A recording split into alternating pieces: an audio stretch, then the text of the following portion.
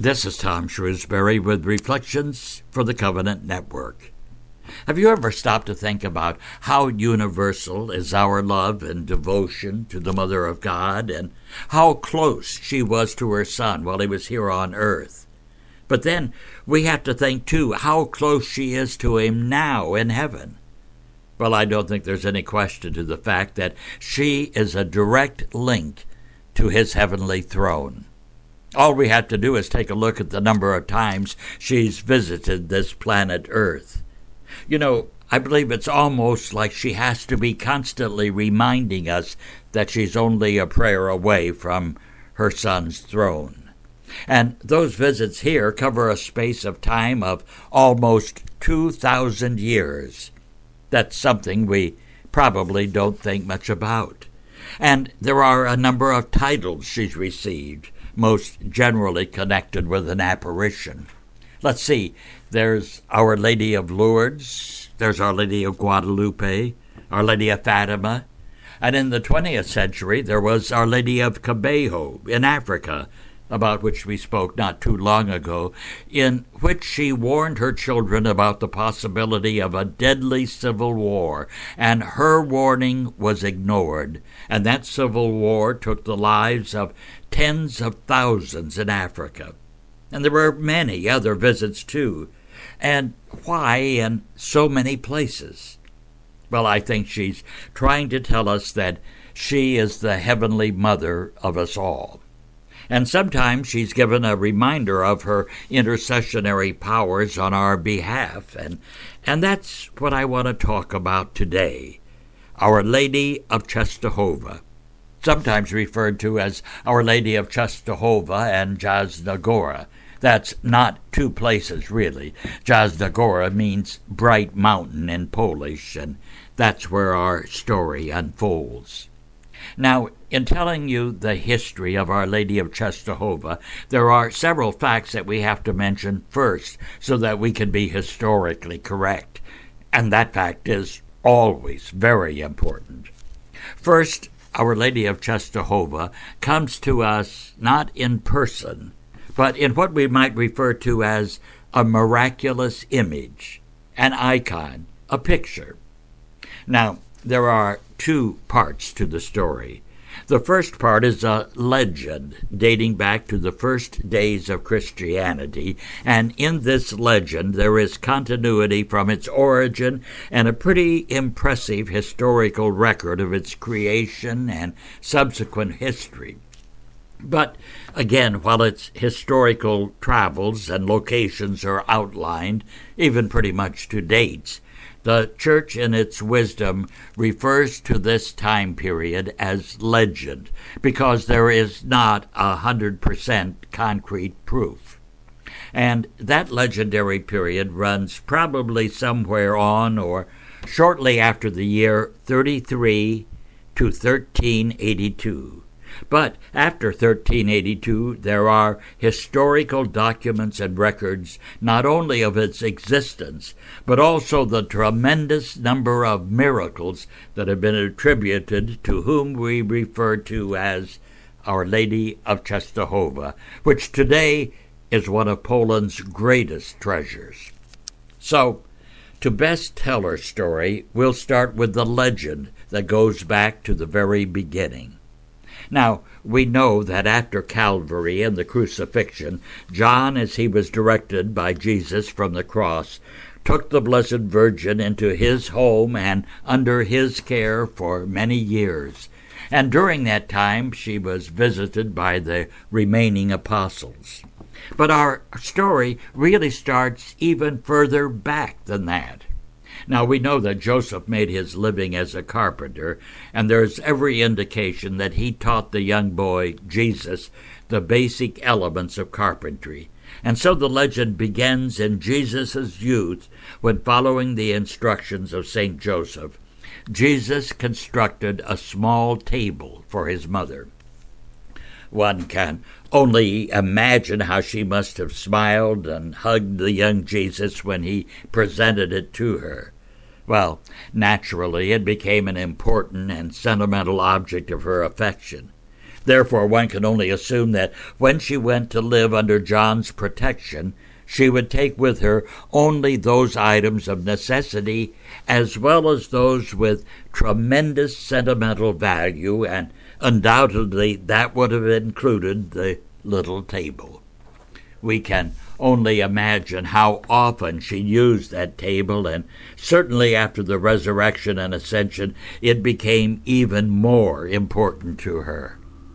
Well, history tells us through the writings of Dionysius the Carthusian that after the ascension, many of the followers of Christ wanted to see or visit his Blessed Mother. Well, obviously, not everyone could do this. The numbers would be just too overpowering. Now, in Jerusalem, undoubtedly before John took her to Ephesus for her own safety, those who could not see Mary in person wished to at least see a picture of her, and many prevailed upon St. Luke, who was an accomplished artist, to at least paint a portrait of her, and he agreed. So, while visiting the Blessed Mother, he noticed that little table that Jesus had made for her and the fine texture of the tabletop that would make an ideal foundation or background or canvas for a portrait. Undoubtedly, she must have agreed, and we can only imagine the conversations between the Virgin Mary and Luke as he painted the picture. Perhaps it was then she told him about the Annunciation, Jesus' birth, and many of the details we know today. Now, in the overall story of Our Lady of Czestaova, there are several quotes that seem to be related to this actual portrait, such as the testimony of Sixtus of Siena, who wrote, and I quote, "St. Luke, after completing the life of Christ, with brush and paints, made a portrait of his Blessed Mother." End of quote. And later there was a Roman writer named Nicephor who had written, and again I quote, "The portrait of the Blessed Mother, St. Luke painted with his own hands while she was still alive. She saw the painting and impressed onto it the pleasing expression of her countenance." End of quote. So it does seem pretty factual that an artwork was done. Now, not that much time passed before the intense persecution of the Christians commenced, and I would assume that was the motivating force for John to take Mary to Ephesus, where she would be safe, and as they would travel, there would certainly be items that had to be left behind because there just wouldn't have been space to take everything. It's widely believed that the portrait of Mary made from the tabletop was left in the company of a religious community of virgins of the day, and during the siege of Jerusalem, that picture was hidden in underground catacombs near a town named Pella, where it remained out of sight for perhaps 3 centuries. Now, around the year 326, Saint Helena, who was the mother of Constantine the Great, was converted to Christianity, and she spent the greater part of the last years of her life searching out, finding, and protecting important relics pertaining to the life of Christ, items that could only be described as sacred, such as the steps Jesus climbed to the quarters of Pontius Pilate after the scourging. She rescued, if you will, those stairs and had them shipped to Rome, where they remain this very day across the street from St. John Lateran's.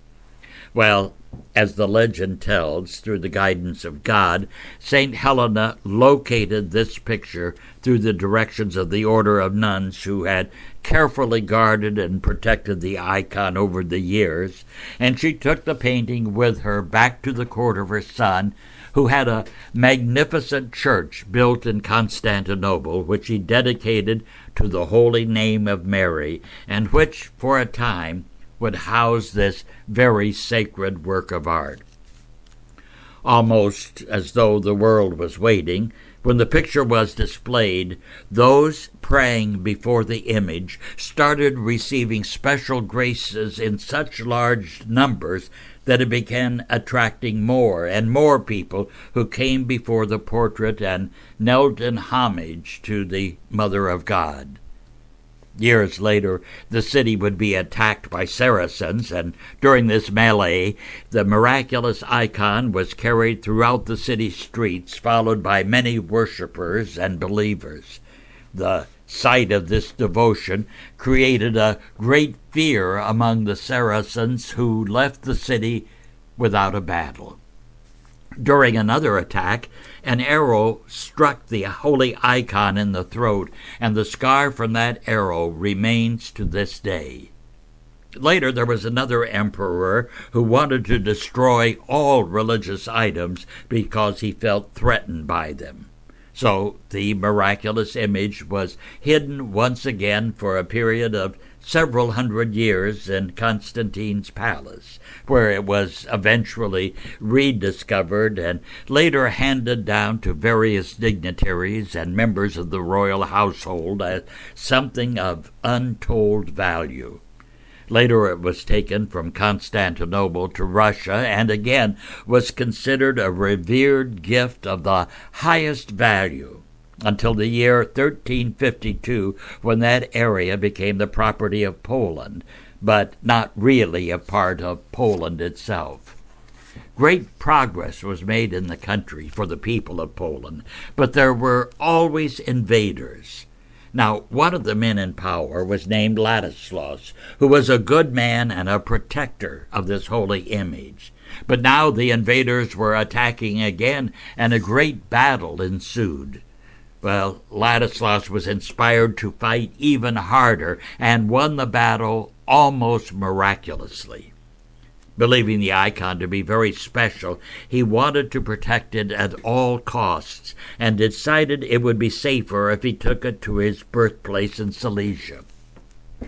Now, on the way, he stopped in a village for the night, a village by the name of Czestaova, where the icon would spend the night in a chapel. In the morning it was placed in a horse-drawn wagon, but something very strange happened. The horses refused to move. Oh, they were prodded again and again, but they remained motionless. It was then that Ladislaus prayed for guidance. He stayed a short time, and twice he dreamt that the portrait should remain in Czestaova in a chapel on Jasna Gora, or Bright Hill.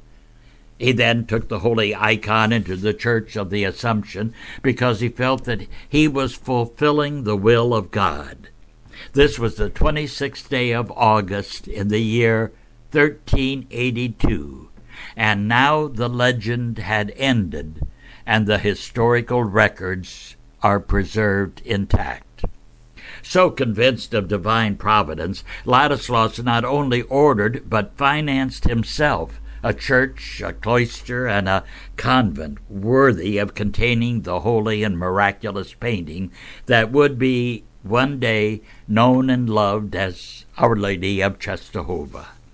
Now there was a problem for Ladislaus. He would not be able to stand guard over the icon forever, and he knew that there had to be someone or some group who would be responsible, so he arranged for a group of Pauline fathers from Hungary to come to Czestaova as permanent guardians of the painting. Why not some local order? Well, Ladislaus was personally acquainted with this order and considered them to be among the most pious and holy monks in Europe. And so, upon his personal request and those of his cousin, who was a major benefactor of the order, a group from the Pauline order came to Czestaova, and now, about 6 centuries later, they are still guarding the treasure of Czestaova. Let's just take a moment to examine or visualize this work of heavenly art.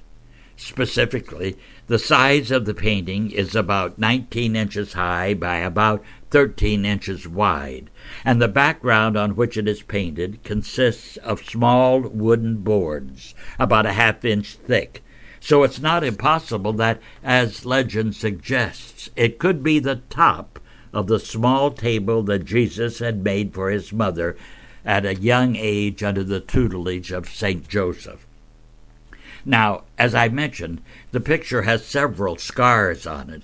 The first scar, as described earlier, was a scar on the throat made by the arrow at the castle, and the other two scars were made by the Hussites in the year 1430 in an attempt to destroy the picture. An interesting sidelight to that action. One of the soldiers, intent on destroying the holy icon with his sword, inflicted 2 gashes on Our Lady's cheek. As he prepared for the first slash and raised his sword to strike, he fell dead on the spot. Now, there's an interesting story here, too. The picture has been cleaned several times, not too well, I would add, but special care had been taken to remove the scars on the face and the throat, and none of these, regardless of the efforts to clean or repair them, were successful. The scars remained exactly as they were, as though the Madonna wanted to remind us how she has suffered, not only through her son's crucifixion, but also by the unfaithfulness of mankind. The portrait now has a crown that was a gift from Pope Pius X. As you will immediately notice, the color of the face is very dark, almost blackish. But there have been a number of possible explanations, but one of the most prevalent was the use of so many candles placed in front of the painting over hundreds of years, actually centuries that would be. It's entirely possible that the smoke from these candles would have darkened the image. But in a way, that may be another message for us, that indeed she is the mother of all people and all races, and that we truly are all brothers and sisters in Christ. Now, it's interesting to note, too, that every country has its own clothing style, as well as the style and features of people with different ethnicities and backgrounds.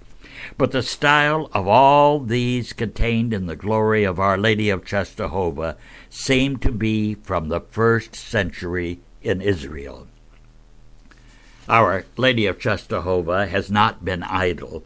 The town of Czestaova was located in Silesia, that was not in the early part of the 20th century part of Poland, even though it had a huge Polish population that were they all desired to be Polish, but their desire seemed to fall upon deaf ears. But it was through the special devotions to Our Lady that in 1921 that area did become part of Poland itself. While Our Lady of Czestaova may not be as well known here, we should add that this blessed image of Our Lady attracts more than 2 million visitors a year to Czestaova, which is about 90 miles northwest of Krakow. Blessed John Paul II made at least 3 visits himself to Czestaova during his pontificate, and we know of his personal devotion to the Mother of God. The reported miracles associated with Our Lady of Czestaova would actually fill volumes, but I have selected just one as an example of her power. This story goes back several centuries when other religions were popping up. Now, there was a family named Pokorzensky who had a daughter named Zosia. Now, the family was pretty well off financially and even had a maid who watched over little Zosia. The maid was Catholic, and as she spent a great deal of time with Zosia, she would tell her stories about the Catholic faith, the Blessed Mother, as well as the saints and martyrs. And Zosia loved them and kept wanting to know more about this faith that attracted her. So the maid would explain the faith in greater detail.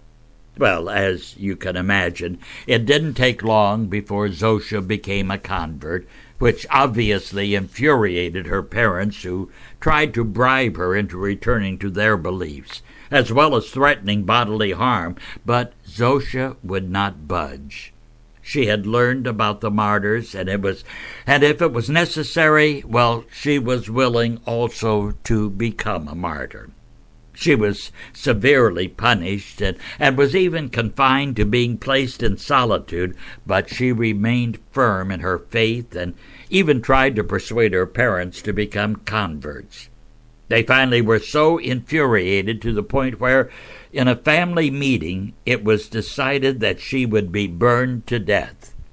Great chunks of wood were collected and piled together, and as Zosha was led to the pyre, she held her head upright and said, "O Lady of Czestaova, be my protectress."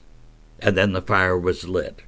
Well, the flames rose high in the air, and the sound of crackling wood echoed over the crowd that had gathered as the thick smoke enveloped the burning embers.